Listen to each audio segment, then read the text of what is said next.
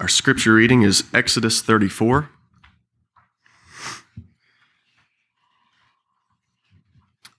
Exodus 34, we'll be reading verses 1 through 14 and 27 to 35. The Lord said to Moses, "Cut for yourself 2 tablets of stone like the first, and I will write on the tablets the words that were on the first tablets, which you broke. Be ready by the morning and come up in the morning to Mount Sinai, and present yourself there to me on top of the mountain. No one shall come up with you, and let no one be seen throughout all the mountain. Let no flocks or herds graze opposite that mountain." So Moses cut 2 tablets of stone like the first, and he rose early in the morning and went up on Mount Sinai, as the Lord had commanded him, and took in his hand 2 tablets of stone. The Lord descended in the cloud and stood with him there and proclaimed the name of the Lord. The Lord passed before him and proclaimed, the Lord, a God merciful and gracious, slow to anger, and abounding in steadfast love and faithfulness, keeping steadfast love for thousands, forgiving iniquity and transgression and sin, but who will by no means clear the guilty, visiting the iniquity of the fathers on the children and the children's children to the 3rd and the 4th generation. And Moses quickly bowed his head toward the earth and worshipped.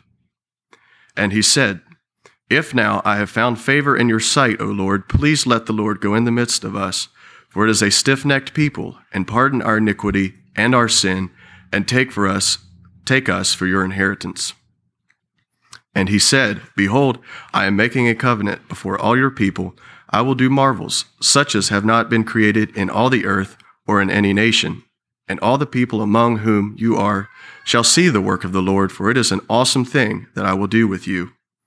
Observe what I command you this day. Behold, I will drive out before you the Amorites, the Canaanites, the Hittites, the Perizzites, the Hivites, and the Jebusites. Take care lest you make a covenant with the inhabitants of the land to which you go, lest it become a snare in your midst. You shall tear down their altars and break their pillars and cut down their Asherim. For you shall worship no other God, for the Lord, whose name is jealous, is a jealous God."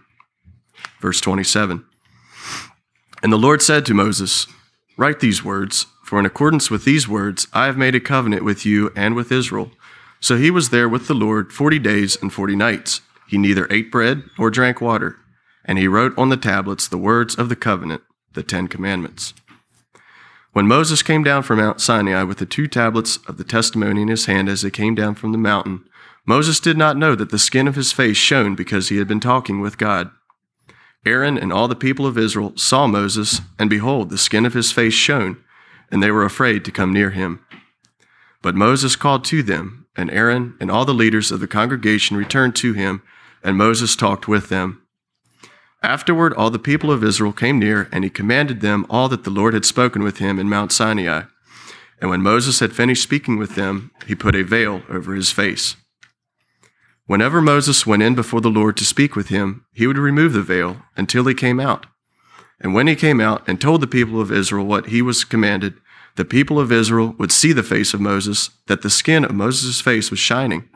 And Moses would put the veil over his face again until he went in to speak with him.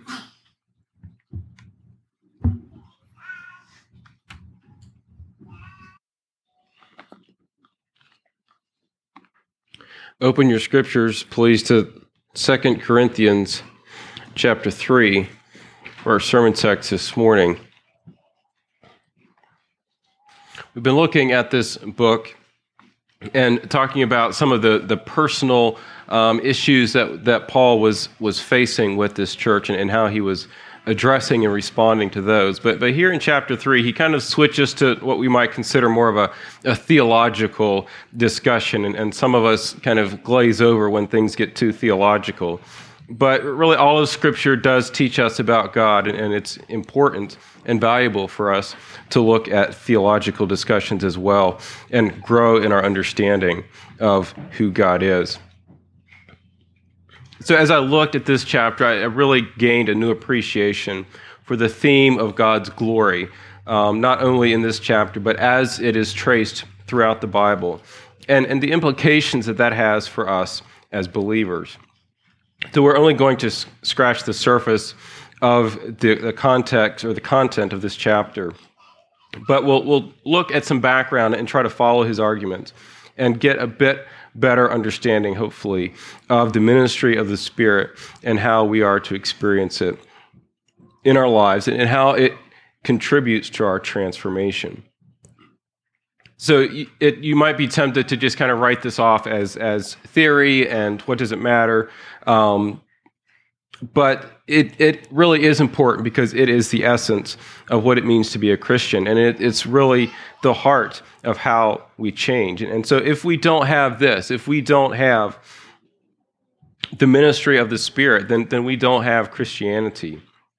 Many people name the name of Christ and conform to the religious expectations of their surroundings, but their lives do not bear witness to the transforming nature of the gospel.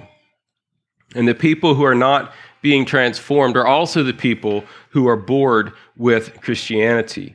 They're bored with church. They're just waiting for this service to be over so they can get on to other things.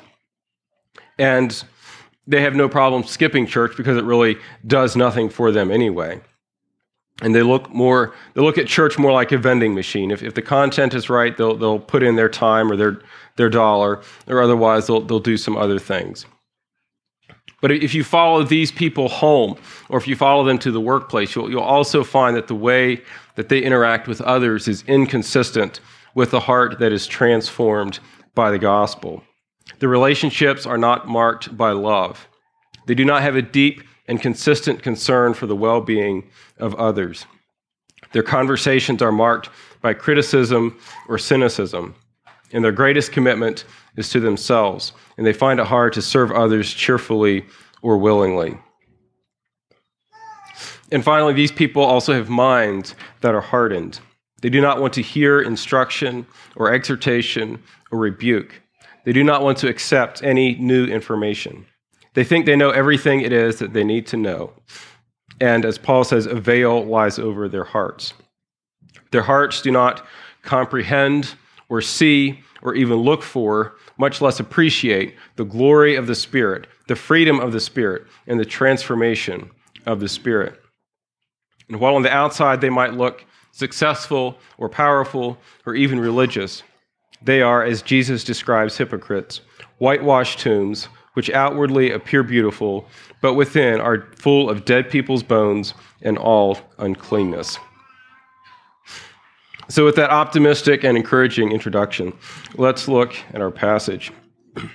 I'll read 2 Corinthians chapter 3, the whole chapter for context, but we'll be focusing on verses 7 through 18. Are we beginning to commend ourselves again, or do we need, as some do, letters of recommendation to you or from you? You yourselves are our letter of recommendation, written on our hearts, to be known and read by all. And you show that you are a letter from Christ, delivered by us, written not with ink, but with the Spirit of the living God, not on tablets of stone, but on tablets of human hearts. Such is the confidence that we have through Christ toward God. Not that we are sufficient in ourselves to claim anything as coming from us, but our sufficiency is from God, who made us sufficient to be ministers of a new covenant, not of the letter, but of the Spirit. For the letter kills, but the Spirit gives life. Now, if the ministry of death, carved in letters on stone, came with such glory that the Israelites could not gaze at Moses' face because of its glory, which was being brought to an end, will not the ministry of the Spirit have even more glory? For if there was glory in the ministry of condemnation, the ministry of righteousness must far exceed it in glory. Indeed, in this case, what once had glory has come to have no glory at all, because of the glory that surpasses it. For if what was being brought to an end came with glory, much more will what is permanent have glory. Since we have such a hope, we are very bold, not like Moses, who would put a veil over his face, so that the Israelites might not gaze at the outcome of what was being brought to an end. But their minds were hardened. For to this day, when they read the Old Covenant, that same veil remains unlifted, because only through Christ is it taken away. Yes, to this day, whenever Moses is read, a veil lies over their hearts. But when one turns to the Lord, the veil is removed. Now the Lord is the Spirit, and where the Spirit of the Lord is, there is freedom. And we all, with unveiled face, beholding the glory of the Lord, are being transformed into the same image from one degree of glory to another. For this comes from the Lord, who is the Spirit. So Paul here is presenting a clear contrast between the new covenant and the old covenant. And just look at some of the words that he uses. The old covenant was written with ink. The new covenant is written by the Spirit of the living God. The old covenant was written on tablets of stone. The new covenant is written on tablets of human heart. There's a clear distinction between the old and the new. The way that we come to God, the way that we worship, the way that we are changed is different from what it used to be. Now, he has always called his people to live in faith before him. God always calls us and has always called his people to submit to him as the one Lord of our lives and to love him with our whole being and to live in obedience before him.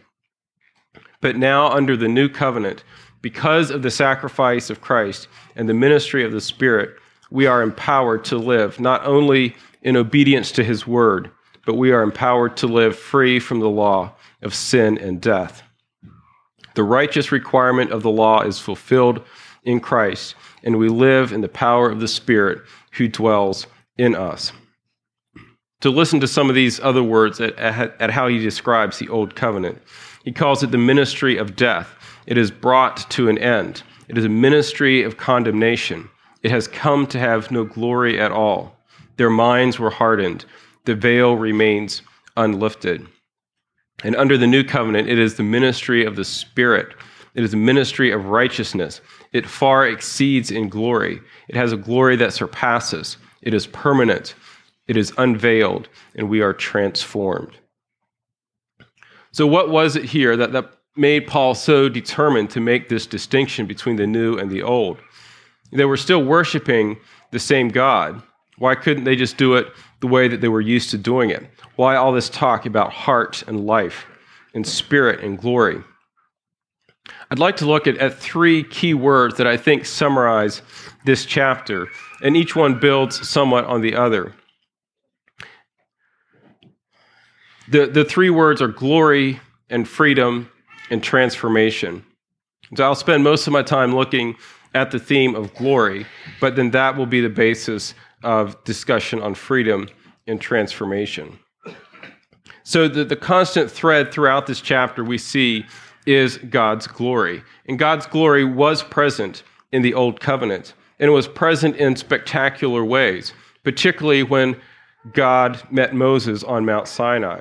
His glory was visible and powerful, and it was a deadly power.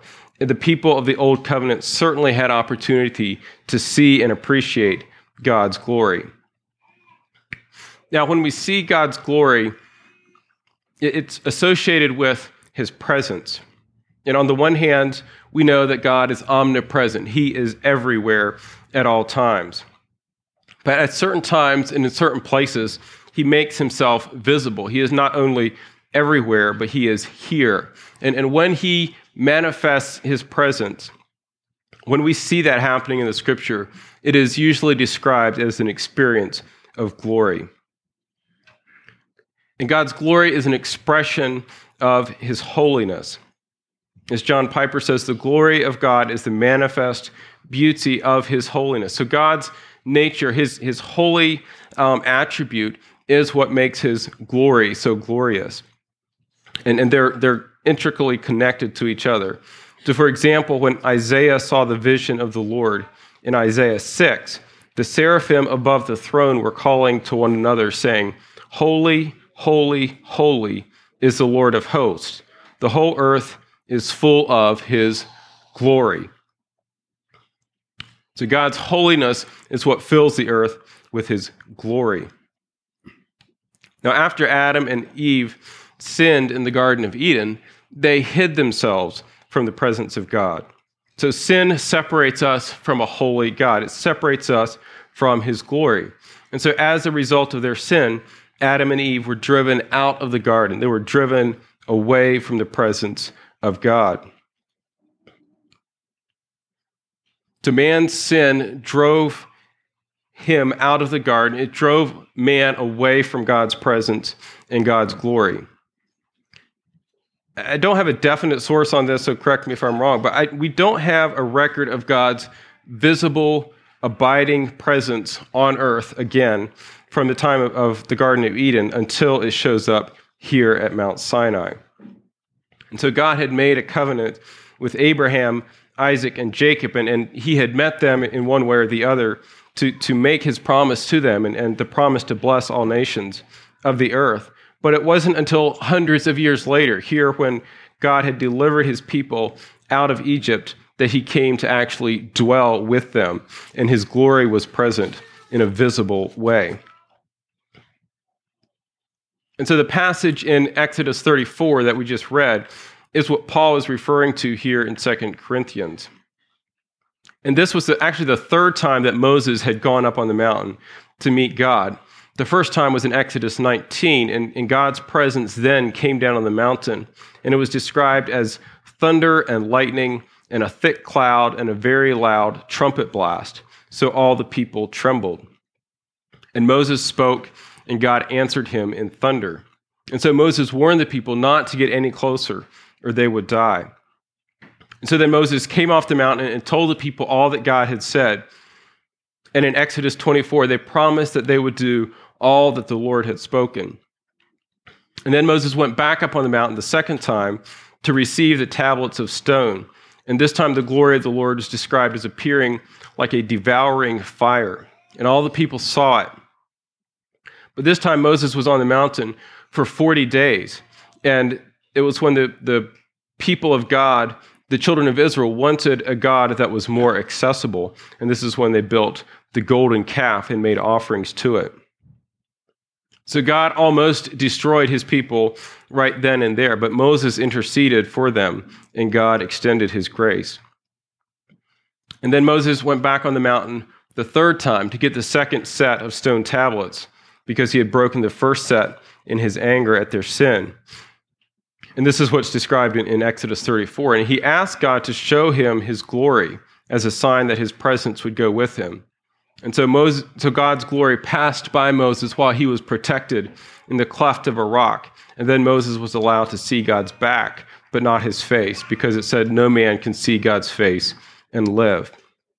And this time, after this experience, when God had shown Moses his glory, the skin of his face was shining when he came off the mountain. So I think it's hard for us to imagine how spectacular and how fearful this experience would have been. The closest thing we might consider to comparing it to is the power of a volcano. There's something intriguing about a mountain just randomly belching out huge clouds of smoke and fire. There's nothing you can do to control it or to stop it. And most times you can't even predict when it's going to happen. And the only thing you can do is hope you're not in the way when that happens. And if you live on Mole Hill, you might be thinking those thoughts too.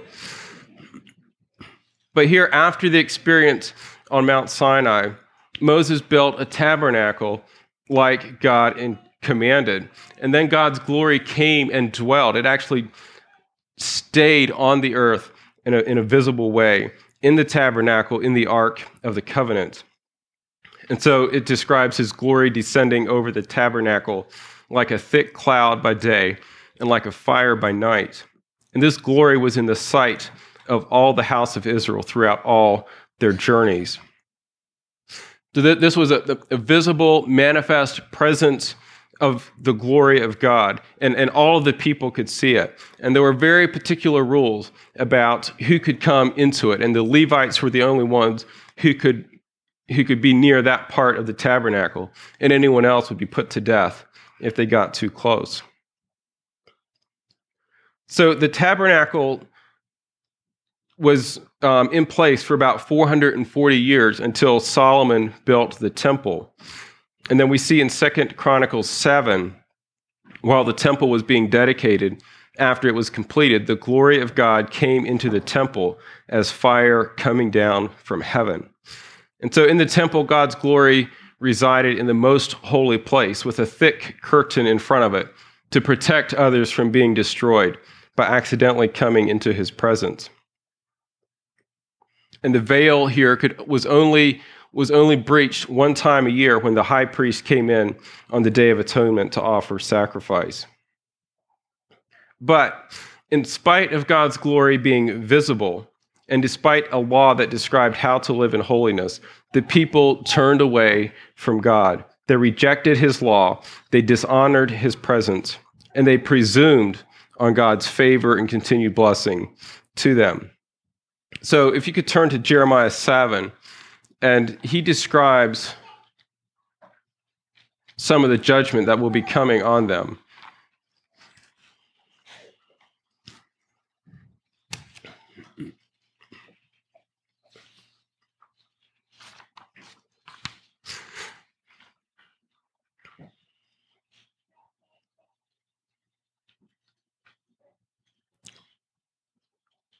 Jeremiah 7, it says, "The word that came to Jeremiah from the Lord, stand in the gate of the Lord's house and proclaim there this word and say, hear the word of the Lord, all you men of Judah who enter these gates to worship the Lord.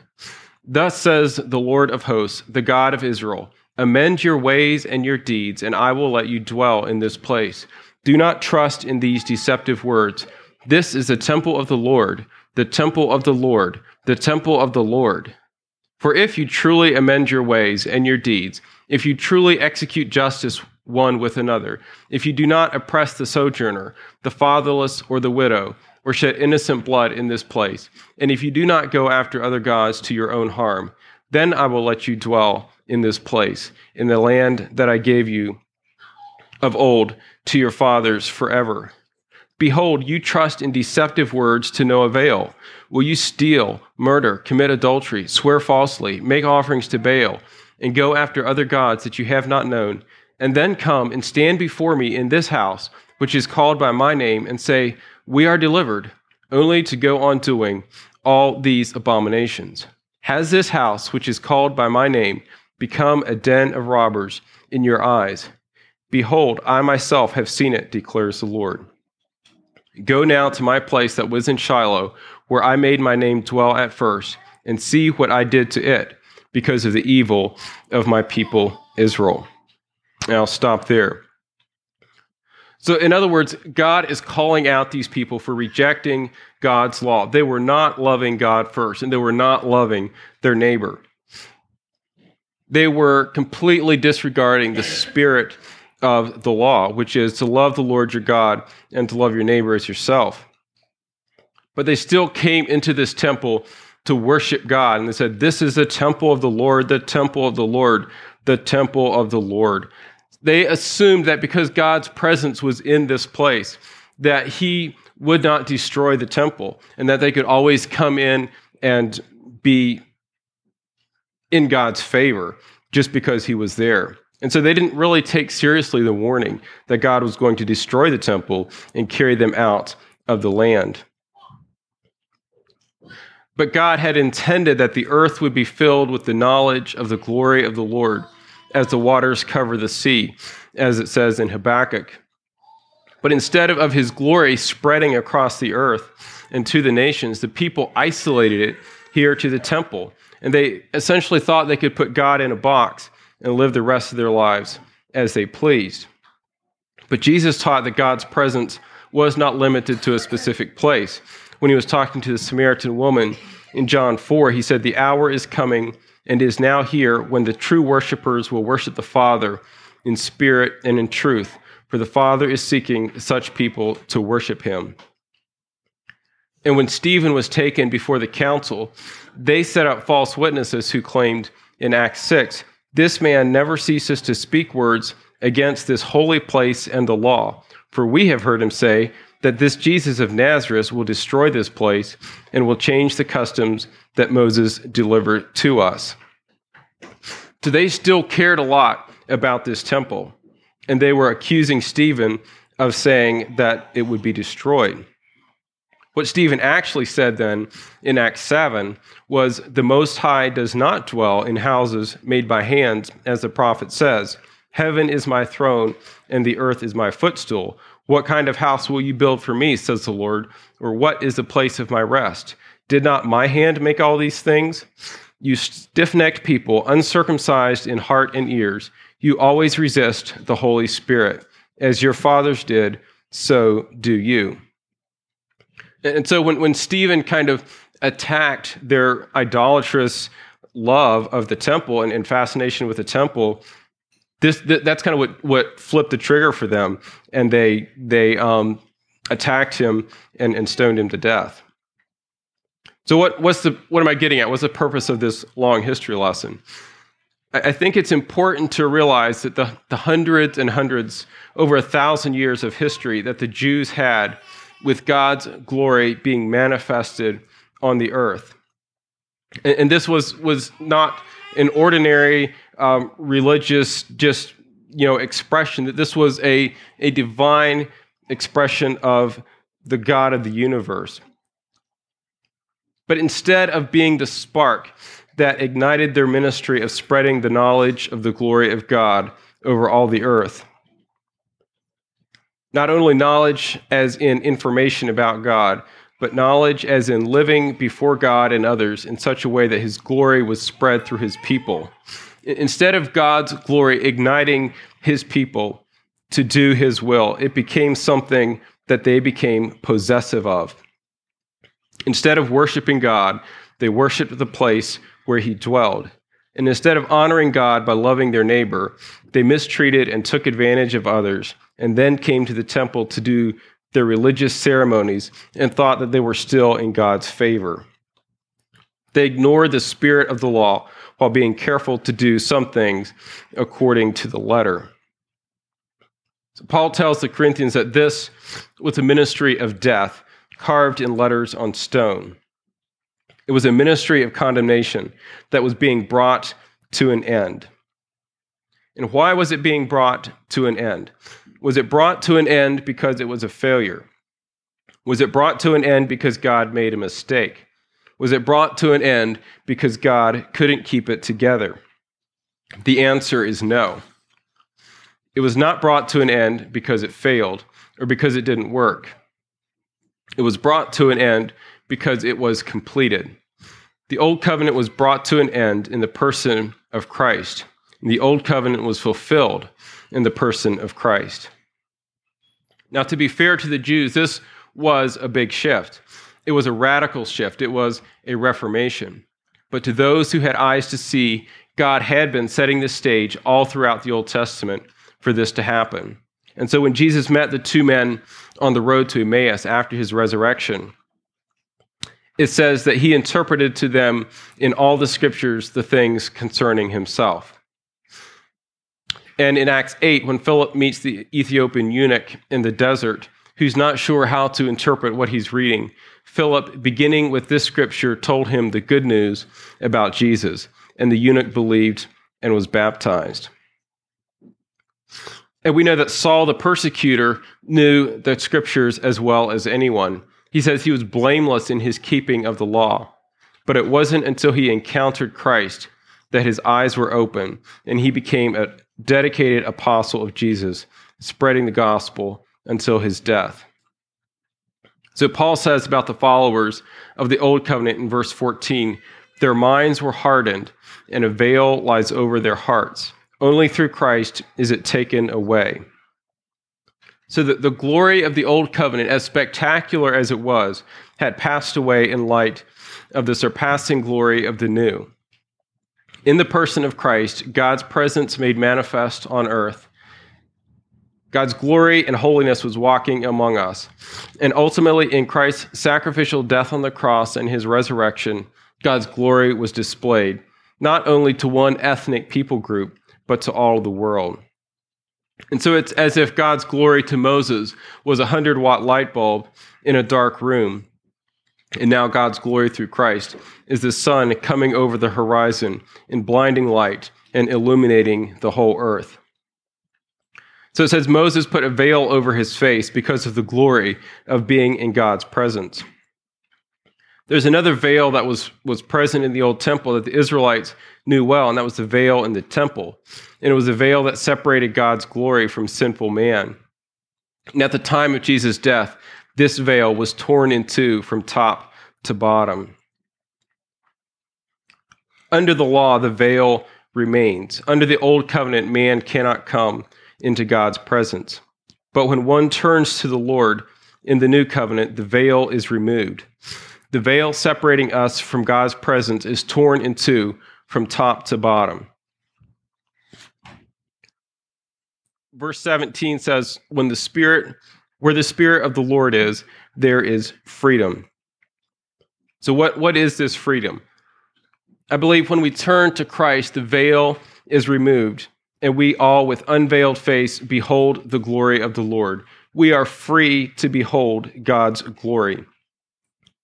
This glory was concealed behind the veil for hundreds of years because the blood of bulls and goats could never take away sins, and sin cannot come into God's presence. But as Hebrews 10 tells us, we have been sanctified through the offering of the body of Jesus Christ once for all, and we have confidence to enter the holy place by the blood of Jesus. The Israelites could see the evidence of God's glory, but they could never directly enter into his glory. They could never look at God's glory because their sin separated them from God. And their sin was not taken away by their endless sacrifices. But in Christ, our sins are removed, and we are made holy, and we are sanctified. And so for the first time since the Garden of Eden, we can behold the glory of the Lord. Our sin no longer separates us from God. We are free from the curse of the law because we are justified by the Spirit. And we are made righteous not by the law, but through faith in Christ. Now, what is this freedom? Some people misunderstand this to mean that freedom in Christ means freedom to sin or live as you please. But Paul denies that sort of freedom. He told the Galatians, "For you are called to freedom, only do not use your freedom as an opportunity for the flesh, but through love serve one another." And he told the Romans, "For sin will have no dominion over you, since you are not under the law, but under grace." What then? Are we to sin because we are not under the law, but under grace? By no means. Do you not know that if you present yourselves to anyone as obedient slaves, you are slaves of the one whom you obey, either of sin, which leads to death, or of obedience, which leads to righteousness? But thanks be to God that you who were once slaves of sin have become obedient from the heart to the standard of teaching to which you were committed, and having been set free from sin, have become slaves of righteousness. So our freedom in Christ and our freedom from the law is not a freedom to live as we shouldn't. It is a freedom to live as we should. Ask anyone who has fought an addiction that has brought pain or devastation into their life what their greatest freedom would be. It is not to have more access to their addiction, but to be free from the bondage that it brings. And if you think that being free from the bondage of religion and rules and expectations is your greatest freedom, you are blinded to the bondage that awaits you. Because in the end, as the Bible teaches, there are only two masters, and you will be serving one or the other. You are never completely free from the spiritual powers that rule the world, but you are free to choose which one you will follow. And in the Spirit of the Lord, there is freedom. There is freedom to enter with boldness into the holy place. There is freedom to gaze upon the glory of the Lord. And there is freedom to live above the bondage of sin. And the result then of entering freely into this glory is transformation. Verse 18 is a key verse, and it's one that we should all have memorized. It encapsulates the Christian experience. And it summarizes the life of progressive sanctification. Unveiled faces, hearts of flesh, open minds gazing on God's glory. Seeing it in specific manifestations of his creation, or experiencing it in personal ways in our lives, or gathering to worship as a body of believers, and increasing in our knowledge of his holiness and glory through his revealed word. God's glory, however we experience it, is the means to our transformation. And the more we look on his glory, the more we are transformed. And so 1 John 3:2 says, when he appears, we shall be like him, because we shall see him as he is. So the more clearly that we see God, and the more that we understand his glory and his holiness, the more our lives will be changed to reflect his nature. But if we lose our focus and turn to gaze on something else, we will not be transformed. You've probably heard that we become what we worship. But John Stonestreet said that we also see ourselves in reference to whatever it is that we worship. Or we see ourselves in the image of whatever it is that we worship. And so whether it's your favorite hero or your job or your goals, if you're worshiping that, you see yourself in reference to that. And I was listening to a talk that he did on the results of living in a secular society. And he was quoting an author, Henry Grunwald, who describes the consequences of living in a secular culture. He says, when there is no God, there is no wonder or worship when we look at creation. Instead, we seek to control it. In a secular society, we are also dehumanized. We have no identity. And this author says, we have gradually dissolved and deconstructed the human being into a bundle of reflexes, impulses, neuroses, and nerve endings. The greatest religious heresy used to be making man the measure of all things, but we have come close to making man the measure of nothing. And so not only do we have things like abortion being widely accepted and celebrated, the next frontier will be euthanasia and infanticide. So with no creator and no purpose, we are just another creature. And so he says there's also a lot of anxiety and discontentment because of this worldview. And I recently read an article about college kids who say they're not planning to have a family or even save up for their retirement because they're convinced that climate change will end the world before they get old. So that they not only live in a state of fear, but they're convinced that a catastrophe is just around the corner. Another result is people are discontent, and they're always in a constant state of acquisition because they think getting more stuff will make them happy. And finally, he says that work loses its dignity, that there's no larger purpose in life. Work just becomes a way to get what we want out of life. Now, why do I mention all this? I think these tendencies are true not only for the secularists, but for anyone who substitutes the glory of God with an idol.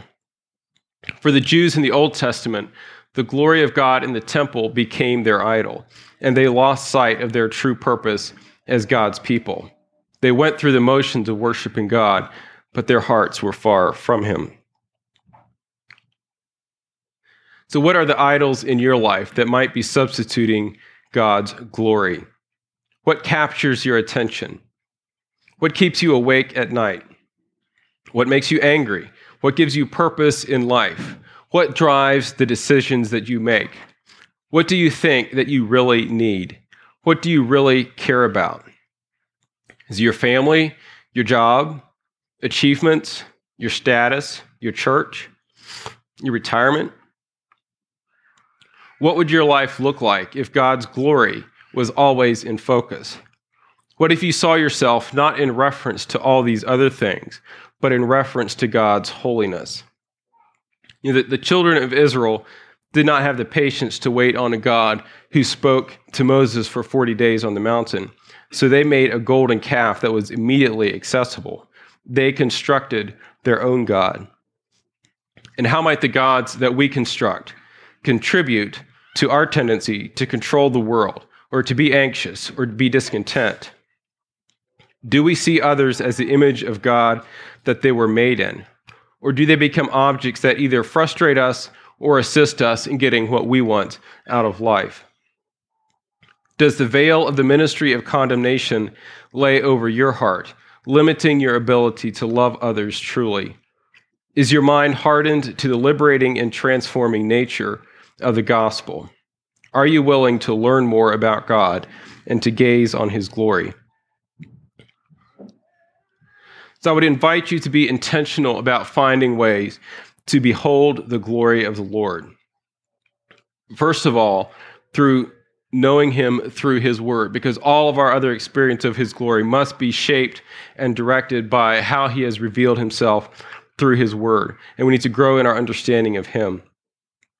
But also open your eyes to the other ways he might be showing his glory to you, whether it's through the ways you have been cared for in your times of need, or through the ways that he has equipped you to care for others in their needs, or through the splendor of creation, or through the blessings of the pleasures that he has created for us to enjoy, whether it's good food or good relationships or just a good nap. Are there things in your life that are competing for God's glory? What are your glory substitutes? What is your golden calf? What is your source of hope or deliverance? Are you free in Christ? Are you in bondage to sin? Are you gazing at the transforming glory of God? Be humbled by God's favor to you and be transformed by beholding his glory. Let's have a song.